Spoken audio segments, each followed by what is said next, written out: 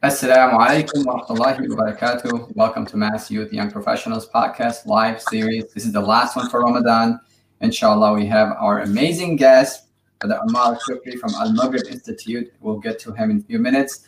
Please take a few moments to renew your intentions. Inshallah, I know this is the last night. If you are sitting somewhere, share the link, tell people to join us, inshallah. We're going to be discussing our relationship with the Quran. But before we get into that, again, like I mentioned, renew your intention. Let us have one discussion with Ammar. If some of you don't know him, he's a hilarious dude. MashaAllah, I got to know him a few times through our work. And again, this will be the last session for Ramadan, but we will continue our podcast live series in about 2 weeks, inshallah. We'll take a week off. Now, just to get things started, Brother Ammar, Assalamu alaikum. How are you, man? Alaikum salam. Kibriya, how are you doing, man? Alhamdulillah. How's everything going? How's your Ramadan? Everything's good. Alhamdulillah. It's done. It's done. Yeah. Yeah. Did you like this one? I loved it. Why?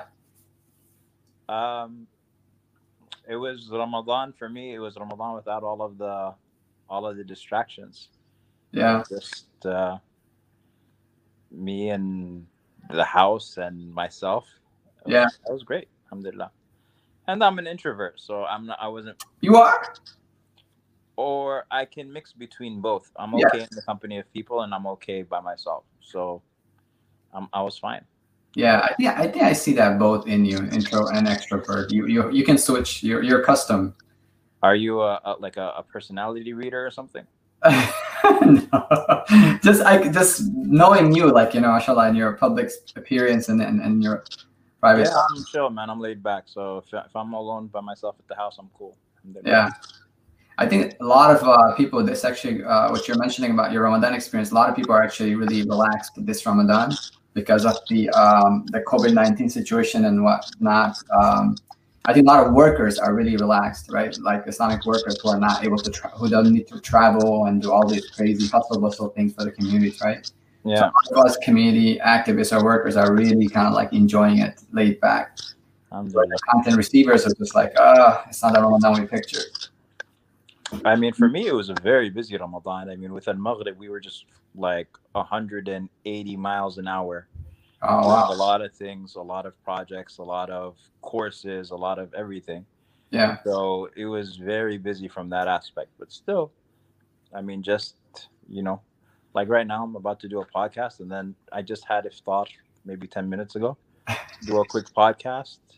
And then pray Taraweeh, depending on whether it's still Ramadan or not, and that's it. Yeah, mashallah.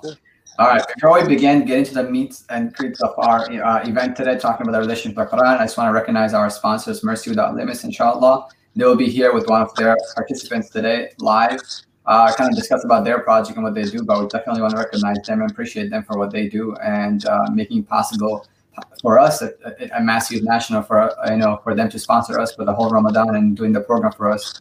We just want to recognize them, appreciate them, inshallah.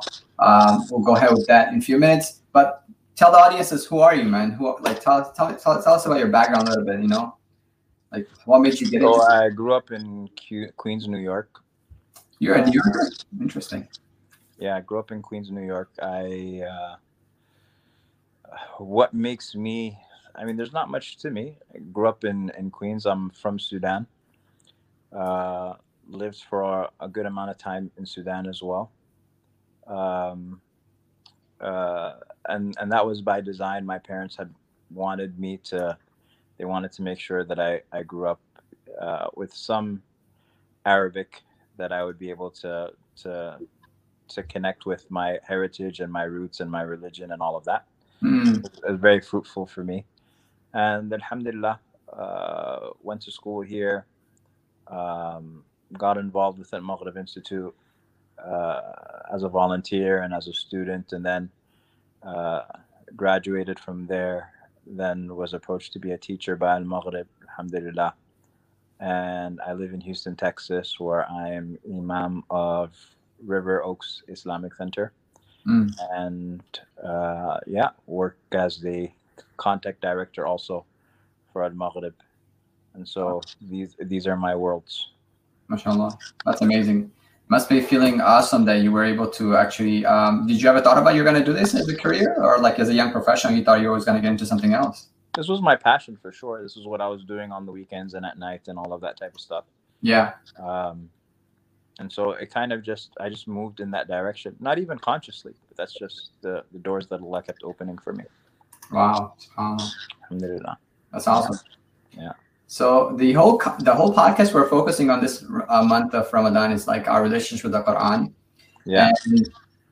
And I think like, many of us have a different track on that process. Like some of us who are we're non-Arabic speakers, right? We have to go above and beyond and kind of make that connection, or at least learn and understand what exactly Quran is offering to us. Tell us about your personal journey, or at least what is your relationship with the Quran? Like, how do you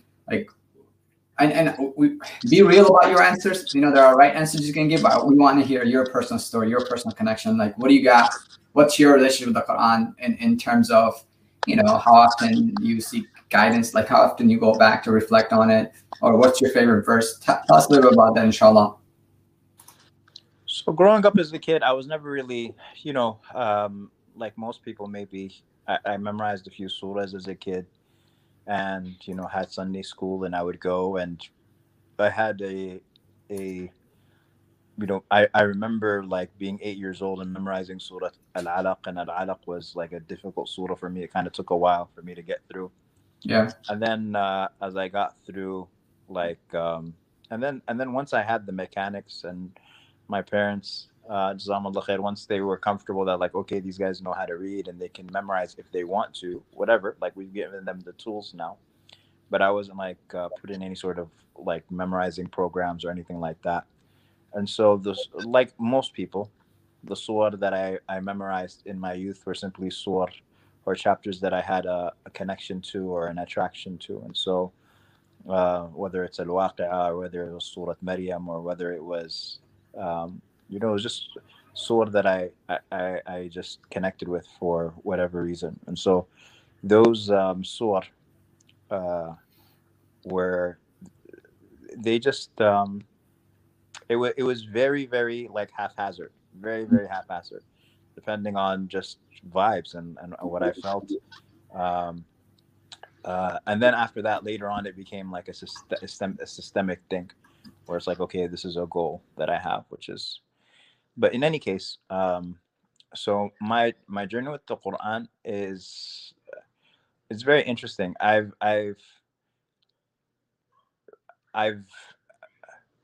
Allah subhanahu wa ta'ala's people are the people of the Quran. And so I've related and I've recognized that my goal, of course, is to have a daily devotional every single day. Yeah. Quran. And I believe in its importance. And so that's my standard that I have for myself, is to read something of the Quran every single day, whether it's a lot or a little, but just to keep to that. And that's pretty much my connection with it. As far as reflecting or contemplating of it, that goes depending on the day, whether I have the time or I have the ability or I have the connection on that day. But just the notion of showing up and reading something of the Quran, that's something that we can all aspire to and something that we can all accomplish. Yeah. No, that's a very important thing you mentioned.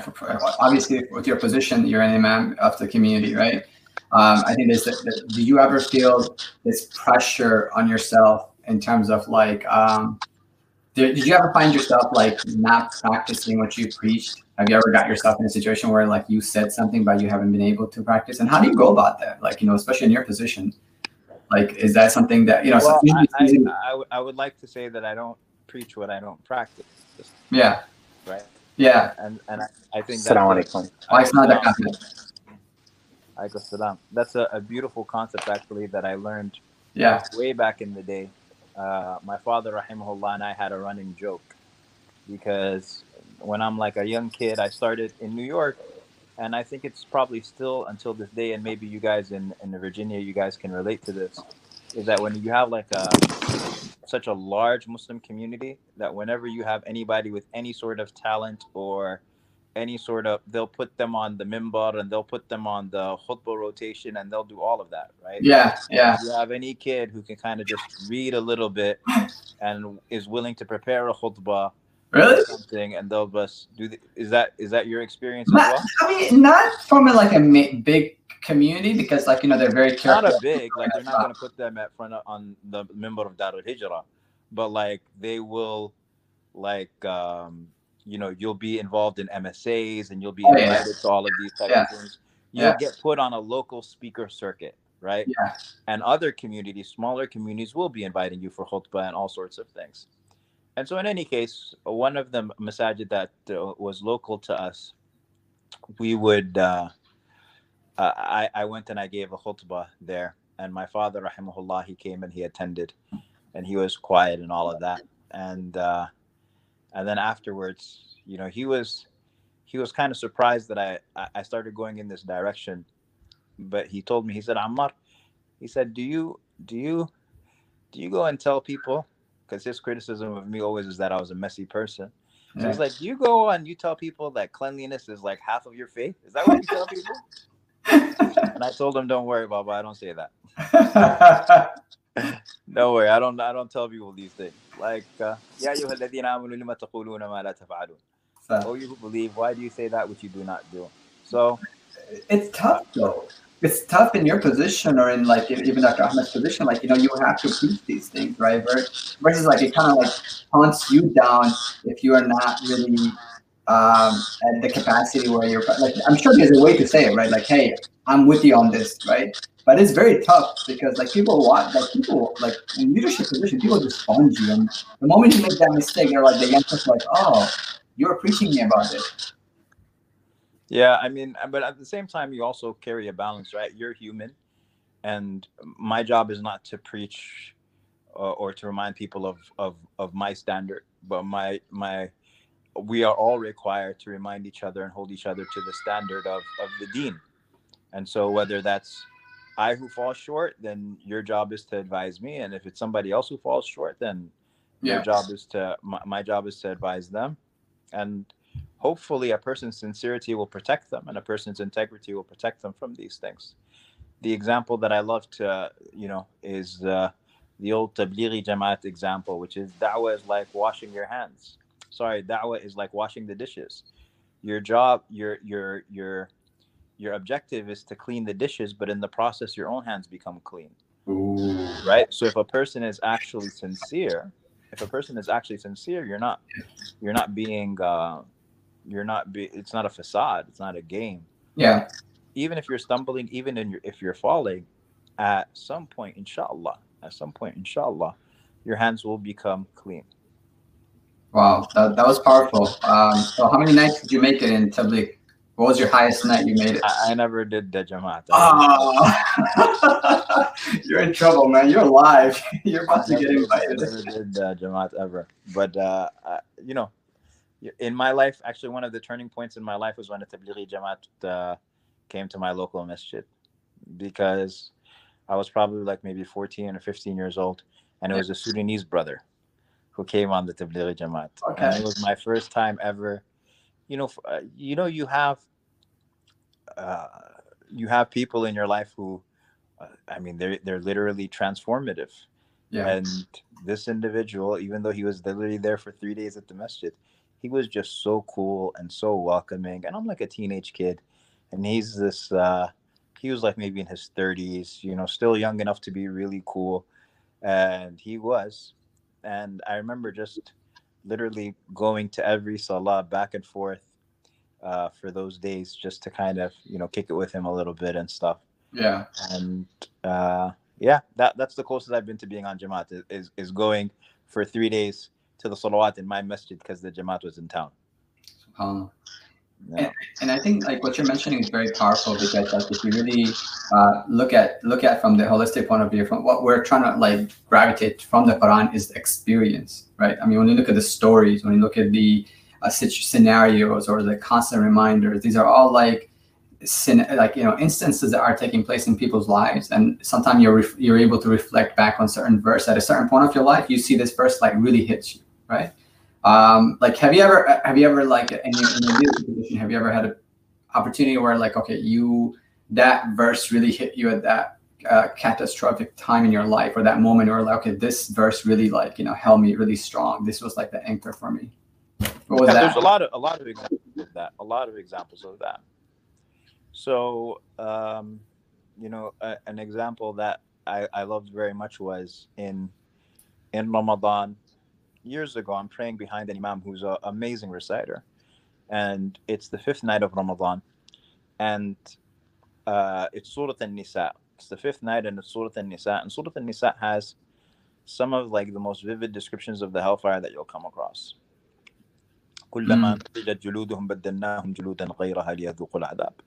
Every time their skin is roasted, we replace them with new skin that they may retaste the punishment, or that they may taste the punishment. In المنافقين في الدرك الأسفل من النار. The hypocrites are in the lowest portion of the fire. And I remember being in Salah, and I'm listening to these descriptions, and I'm thinking to myself, like, this is severe. Like, this is severe, right? And I remember having that thought. And then, like, the last verse of the last page of that juz, so the bottom of the page, last verse of that juz, it hit me like a truck, because it was like a response to my thoughts in the salah. And so when you have that experience in the salah where it's like my thoughts are being responded to, right, those are incredibly intense. And so Allah subhanahu wa ta'ala, he says, last verse is, مَا يَفْعَلُ اللَّهُ بِعَذَابِكُمْ إِن شَكَرْتُمْ وَآمَنْتُمْ. What does Allah benefit from punishing you? If you are grateful and if you have faith. Like, what does Allah get out of your skins being roasted, or you being in the lowest portion of the hellfire, or you being in the hellfire in the first place? If you simply had faith and showed gratitude. Like, you, humanity, why are you so ungrateful? Why do you disbelieve? وَكَانَ اللَّهُ شَاكِرًا عَلِيمًا. And Allah himself is shakir. You can't be shakir. Like, you can't be appreciative. Allah subhanahu wa ta'ala replaces with goodness. And Allah is knowledgeable. Like, the little that you do, Allah knows it. The most small generosity that you show, the small kindness, the small repentance, the small whatever it is that you do, Allah subhanahu wa ta'ala is knowledgeable of it, and he will reward you for it, and he is appreciative for it. And so when I heard that verse in the salah, it was intense. It was just very powerful for me. Yeah, so no doubt about it. And I think what you're mentioning in regards to just that experience of knowing what's being just recited, or what's being said as your thoughts are going through, as if there's like actual connection happening, right? As a response taking place, a relationship, a conversation is happening. Now, I want to bring, these are amazing, powerful reminders and experience as well. Now, I want to be a little bit realistic in our situations in the current crisis. Of course, as you know, in the community, or even in and it's not to be like negative, it's just that a lot of young people are leaving faith, or they're continuously being disconnected or going further, right? Either it's one extreme where they're being so connected where they're disconnected from society, or either the young people are so connected to society they're disconnected from the deen, right? For young professionals who are working 9 to 5, they don't have much, that 9 to 5 is not easy. That's a killer. I mean, you're talking about, being in the corporate world is a different taste. I've been to the corporate world and I couldn't last for too long. I was like, I'm not doing this. And it's just a constant grind. Then you come back home and you got to do things, it's tough. What are some of the things that you would advise young professionals nowadays to really approach the Quran? And do you always feel there's this notion also in the community is like things are being watered down, and I feel like it's not. Like at least being on the ground, I realize certain people need watered down messages, right? If we come overwhelming to them, or if we just like slam it as it is, sometimes it's just they're not ready for it. So 2 questions, I guess. One is what are some of the advice you give for young professionals to approach the Quran, for those who are busy and those who don't understand the language well, or what are some of the basic steps you can give? So there's a couple of aspects that I'll share, and you know more than me because of your involvement with the community and young people more than I am. But I will say that with regards Ammar, is your to video off? no, Yeah, it's off. Maybe toggle it. Give me a second. can you hear me though? I can hear you. It's just your video is not on.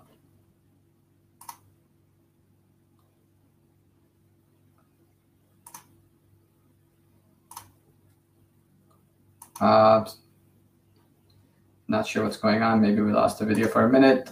Or Ammar, are you there? All right. So, Dr. Ahmed, how are you? Alhamdulillah, Allah يجزيك الخير يا رب. I'll accept. All right, folks. Give me a second. Let me just bring back Ammar. All right. يا رب. We'd love to hear from you, Dr. Ahmed, about some of your experiences, your relationship with the Quran, and, definitely please pitch into the conversation. Allah يجزيك الخير. All right, let's see. I think he had to sign out. He'll be back. So tell us a little bit from your side, what are some of the experiences that you had, or at least, some miraculous moment that you felt from the Quran that really touched you. بسم الله والصلاة والسلام على رسول الله اللهم صل وسلم وبارك عليه وعلى آله وصحبه وسلم. Well, I grew up in Kuwait and then we moved to Egypt. I was very blessed to that my family put me in Azhar. So my middle school and high school were in Azhar school. Very much they prepare you as far as memorizing the Quran and tafsir, tajweed. So that was really heavy and I didn't like it at the beginning. I was not so excited about that, but I'll tell you what, the day I happened to be in a group of my uncles and my aunts and everybody was reciting the Quran, and then I found myself the youngest and able to recite better than most of them. I was very proud. I was very happy. Yeah. And definitely the Quran. One of the amazing thing about the Quran is that it can also cater to your level. So as far as the memorization, as far as the understanding, as far as the reflection, everybody could benefit and find the connection, the personal connection with the Quran. And this is another miraculous relationship with the Quran, that Allah subhanahu wa ta'ala, the moment that you open your heart and mind to have a relationship with the Quran, the Quran bond with you, and the relationship gets bigger and bigger as you progress more, and it never ends. I mean, no one could claim that had reached the level in any aspect, in the memorization or in the recitation or in the understanding, where it could reach the highest level. Alhamdulillah. Jazakallah for sharing that. And going back to Ammar, like we were discussing, so what are some of the advice you'd give young professionals to come closer to the Quran? And I think those are very good points Dr. Ahmed mentioned in terms of everybody has a different relationship. What are some general advice that you would give to give time to the Quran, or how do you approach the Quran as a young professional in the busy life in the corporate world? Jazakallah khair. I think so. With regards to busyness, there's one prophetic prescription that the Prophet ﷺ would constantly give to people who complained about being busy or people who complained about being unable. A man comes to Rasulullah ﷺ and says, Ya Rasulullah, inna shara'i al-Islam qad kathurat alayk. The legalities of Islam, they're too much for me. I can't figure out all of this halal and haram business. Just tell me one thing that I can hold on to. Tell me one thing that I can hold on to. Yeah. And he says, لا يزال لسانك رطب من ذكر الله. Let your tongue be moist with the remembrance of Allah.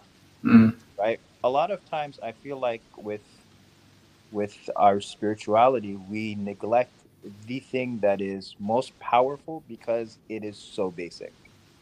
Right? Dr. Ahmed can tell you, just like most doctors, when you speak, what is one thing that people can do for their health as far as exercise? Just one thing that people can do, that everybody can do. And it'll be walking. right? So many doctors will tell you just walk. Just walk. You don't have to do P90X. You don't have to do CrossFit. You don't have to, you don't know have to do all of these things. Just walk. But we're like, no, walking is too easy. It's too like it can't be that easy. 10,000 steps a day, like 1 hour a day. No. I have to sign up for this crazy gym membership. I have to enter into this program, right? And for me, dhikrullah is like walking, right? It's nothing impressive. You don't get any high fives.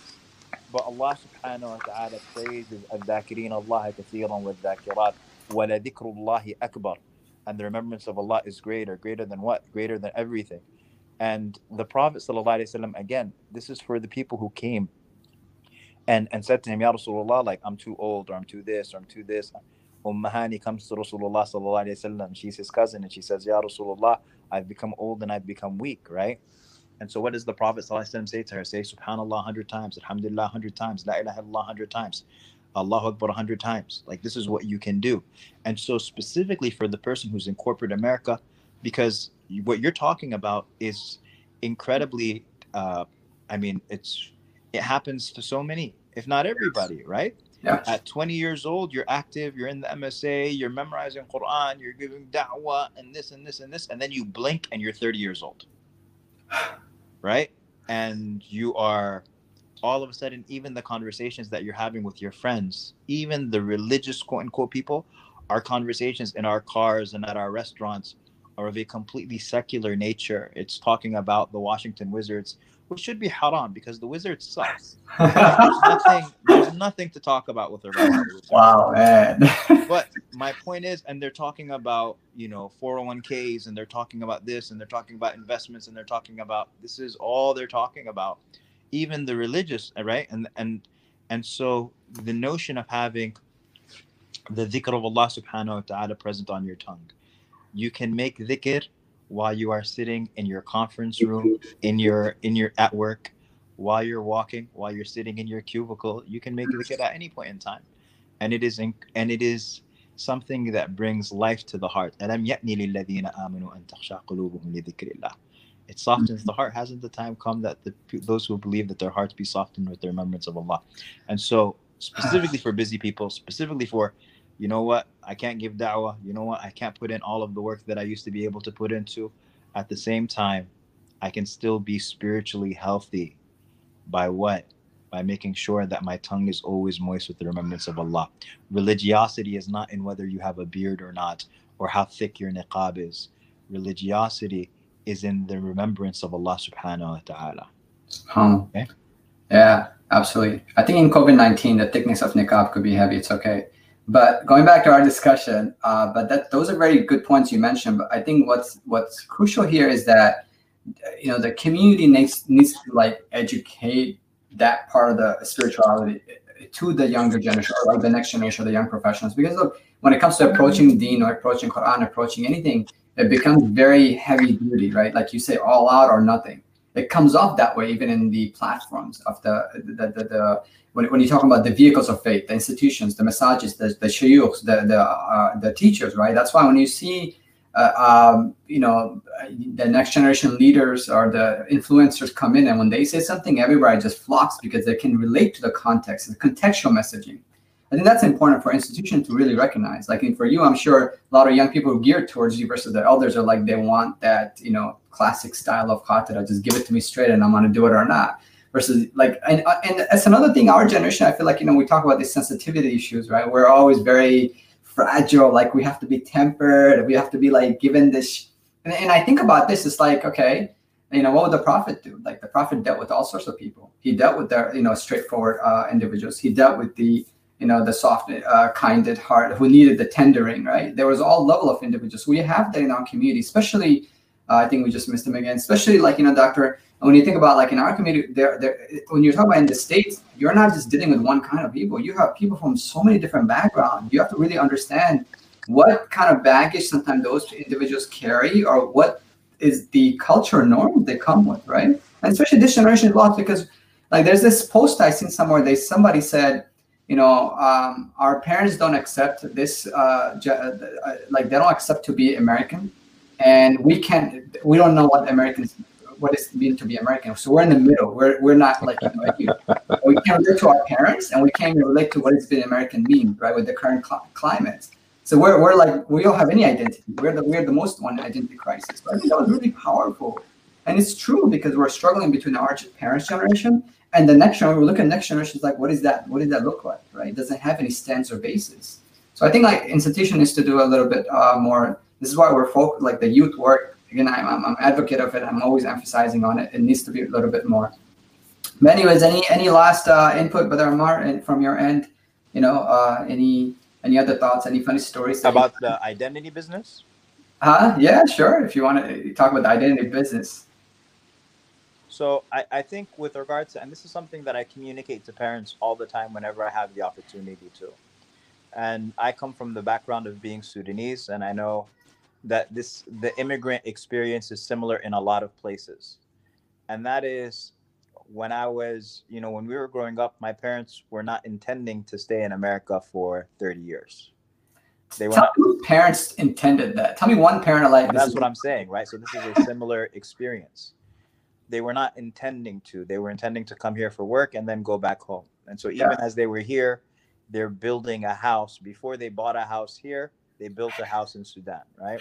Yeah. And in their mind, they're simply expatriates here, right? I don't think the notion of migrating, that we are migrating to the United States, actually, even though they became citizens and all of that, the notion that we are immigrating to the United States was not necessarily there.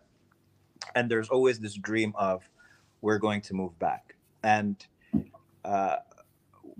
eventually, and it takes a long time, maybe 20, 25 years, for them to come to the conclusion that they're not going to go back. But in that period of time, your entire life has been wasted, right?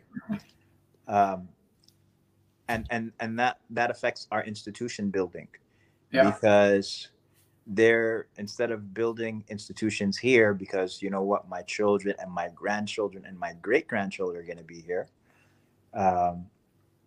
They're sending money back home, and they're reinvesting everything in things back home, as opposed to investing here. Yeah. Not to say sending money back home is not good and beautiful and necessary. It is, but I may not necessarily need to build a house back home that I'm not going to live in. Even though my family and my extended family will be looking at me funny and saying, this guy's been living in America for 30 years and he hasn't built a house back home, right? Yeah. In any case, the point here is that, and there's also an incredible disservice that is done to children, because your parents are trying to raise a foreign child on American soil, right? And so your parents are telling you all the time, you're not Sudanese enough, you're not Pakistani enough, you're not Egyptian enough, you're not whatever it is enough, right? You're not Bengali enough, you're not this or that. And they're comparing you with your cousins who are growing up in Bangladesh, right? Or they're comparing you with your cousins who are growing up in, and if two people were to be raised in the same city, they would be incredibly different if they were raised 30 years apart. Just 30 years apart. Like you right now, right? We're talking about connecting with people who are 10, 15, 20 years younger than us, growing up in the same cities that we're growing up in. But there's a big shift in values. There's a big shift in priorities. There's a big shift in all of these types of things. Yeah. And so for our parents to try to raise us, not only 30 years later or 40 years later, but halfway across the world, in a completely different language, in a completely different society, with completely different values, and expect us to somehow turn out the same way as if we had grown up in those places, that is a fantasy. And it is a beautiful fantasy that I wish that we could participate in, but it's not. Yeah. And so you're at some point, you have to tell your families and parents and communicate to them, you are not going to raise a Sudanese child here. You are not going to raise a Pakistani child here. That's not going to happen. You cannot raise, because an identity has a number of factors, has a number of pillars. Theology is one of them. Where do you get your worldview? How do you how do you deem something to be good versus bad, right? And so for us, it's the Quran, the Sunnah of the Prophet sallallahu alaihi wasallam, like that.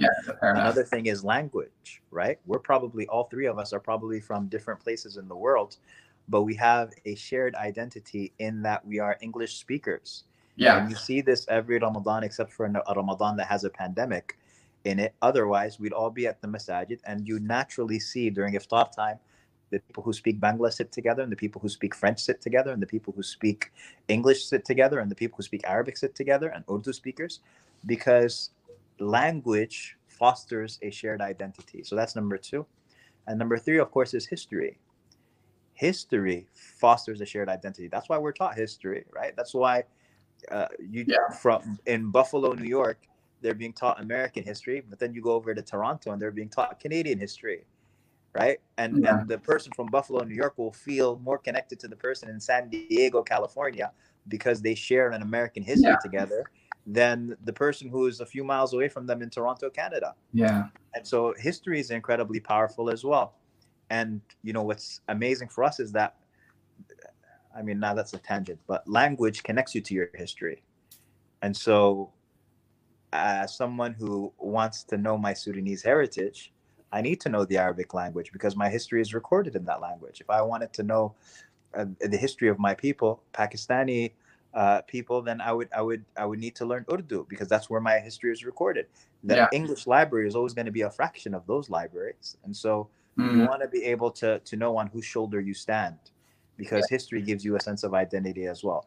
My point, I say all of this to say that you will not be able to raise an ethnic identity outside of that experience, that history and all of these types of things.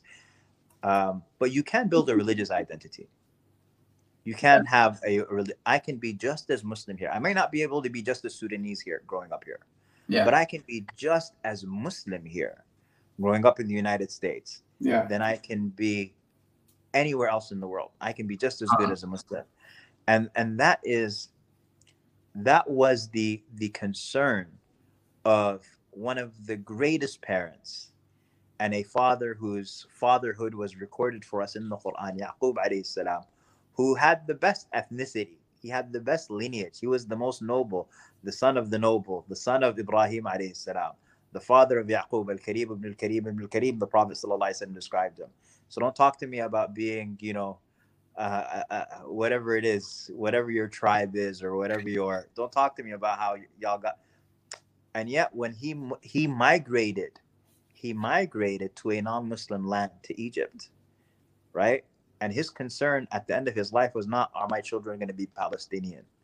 Allah's not going to ask you about whether you grew up as a Pakistani or whether you grew up as Somali or whether you grew up as Sudanese. That's not. But you are going to be asked,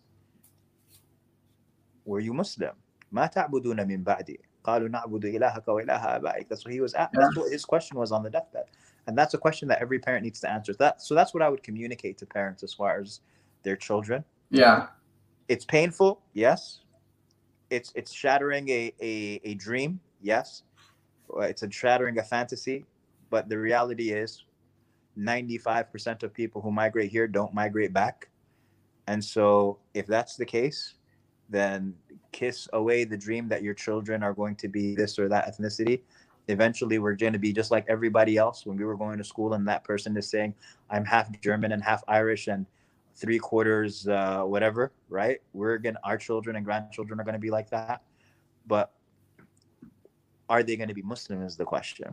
That's why we have these institutions. That's a very good point. Jazakallah khair. I think we're out of time, but I do want to continue on this discussion. That's interesting because it does bring up like some other discussion pointers in terms of, because of that culture notion, we also affect our young people when it comes to deen, because we take this cultural notion of deen and we do some damages in terms of their relationship with Allah, right? Like, I mean, there's a lot of baggage that our parents or the community brings into that and mixes it with that, and then I feel like a lot of these kids are not able to relate to it.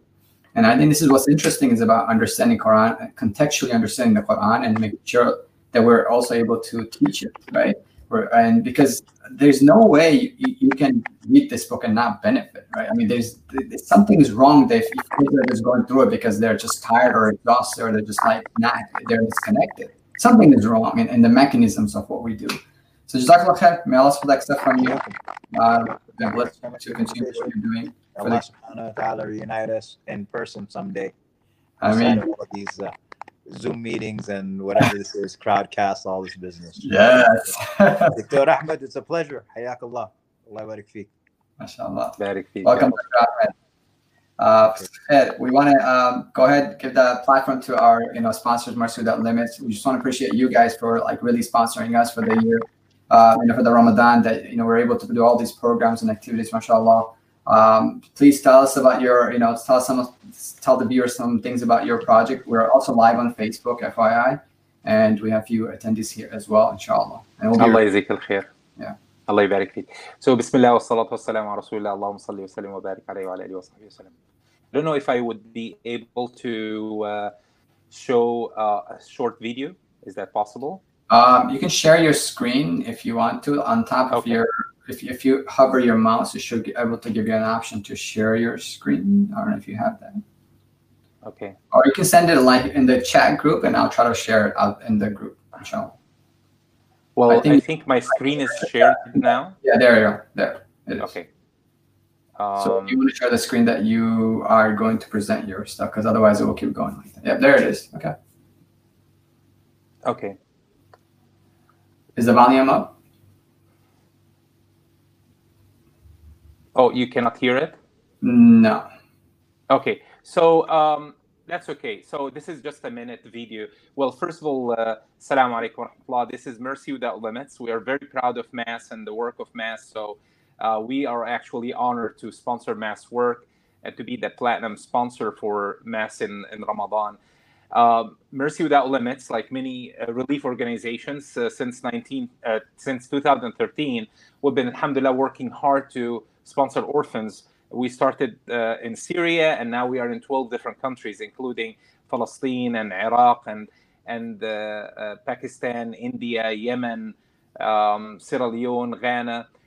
If you go to mwlimits.org, you'll not only be able to sponsor an orphan from a specific region, but also volunteer with Mercy Without Limits, be able to do a water well on behalf of a beloved one, or and we have all different kind of water wells. Starts with $500 to goes up to $4,000.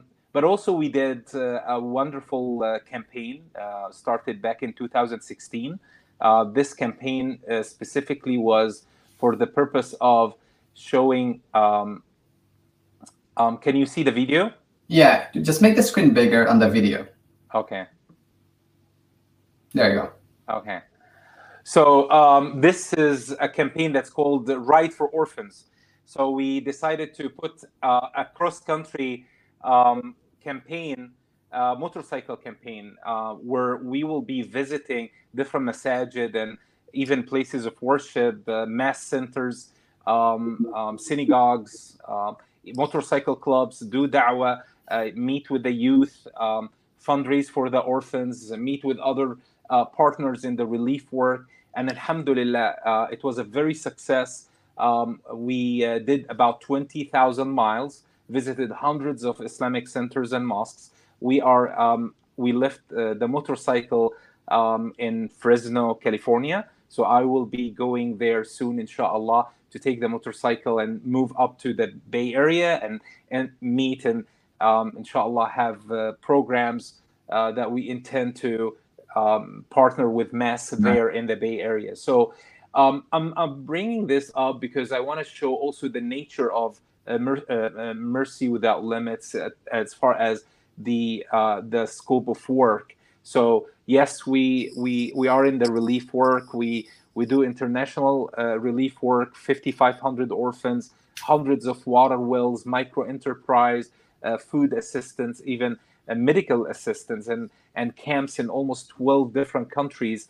But also we are very much care for the youth. And what we have offered here is a nice example of an imam on a motorcycle visiting America telling them about the beauty of our religion, and interacting with other motorcyclists from all over the country of different faith, or those who are not even religious, bringing them to the masjid or to the mass center to observe i'tikaf. So please follow us on mwlimits.org or the Motorcyclist Imam or Ride for Orphans, and see how we could partner with us and to serve our community here, and also to bring the service to those who are in need for it, inshallah. Allah yajzik al-khair, Muhammad.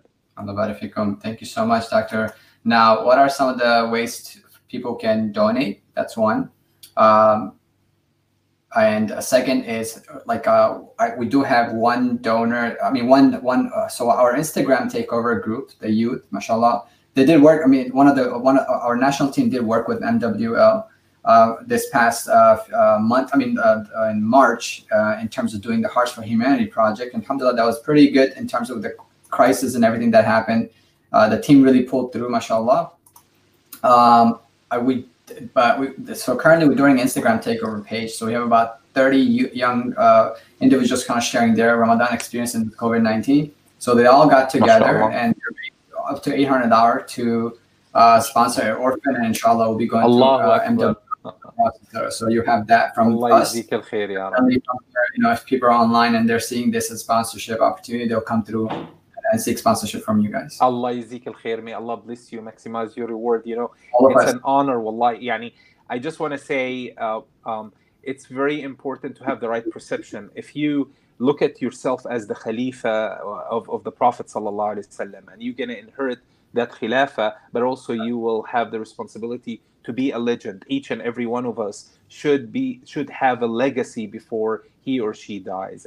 And what would be a better legacy than that you leave good and great energy in this world. When you stand before Allah subhanahu wa ta'ala, you say, Allah, I was among the best ummah that was brought out to people. Kuntum khayra ummatin ukhrijat linnas. So may Allah bless you, Akhi Muhammad, bless the work that you do, and may Allah subhanahu wa ta'ala bless all the viewers. And the last reminder, just please ask Allah subhanahu wa ta'ala to guide you, that you find your legacy, and that legacy would be your contribution in life, and the thing that Allah will assign later on to be your companion in your grave. So when you stand before Allah subhanahu wa ta'ala at the day of judgment, you will have your legacy next to you. So Jazakumullahu khairan, and early Eid Mubarak, Akhi Muhammad.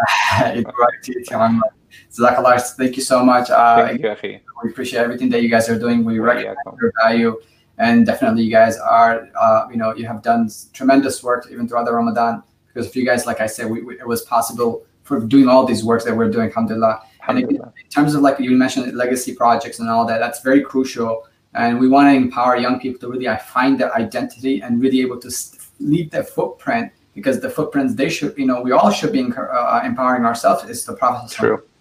So may Allah accept from you. Thank you, everyone. So this is it. It's going to wrap up our night. Inshallah, you guys have a wonderful Eid. And may Allah accept from all of you. And last few hours before Ramadan says goodbye to us. Let us take this opportunity, make dua for each other, and accept all of our good deeds and everything that we have a good intention to. Assalamu alaikum. Jazakumullah khair. Assalamu alaikum.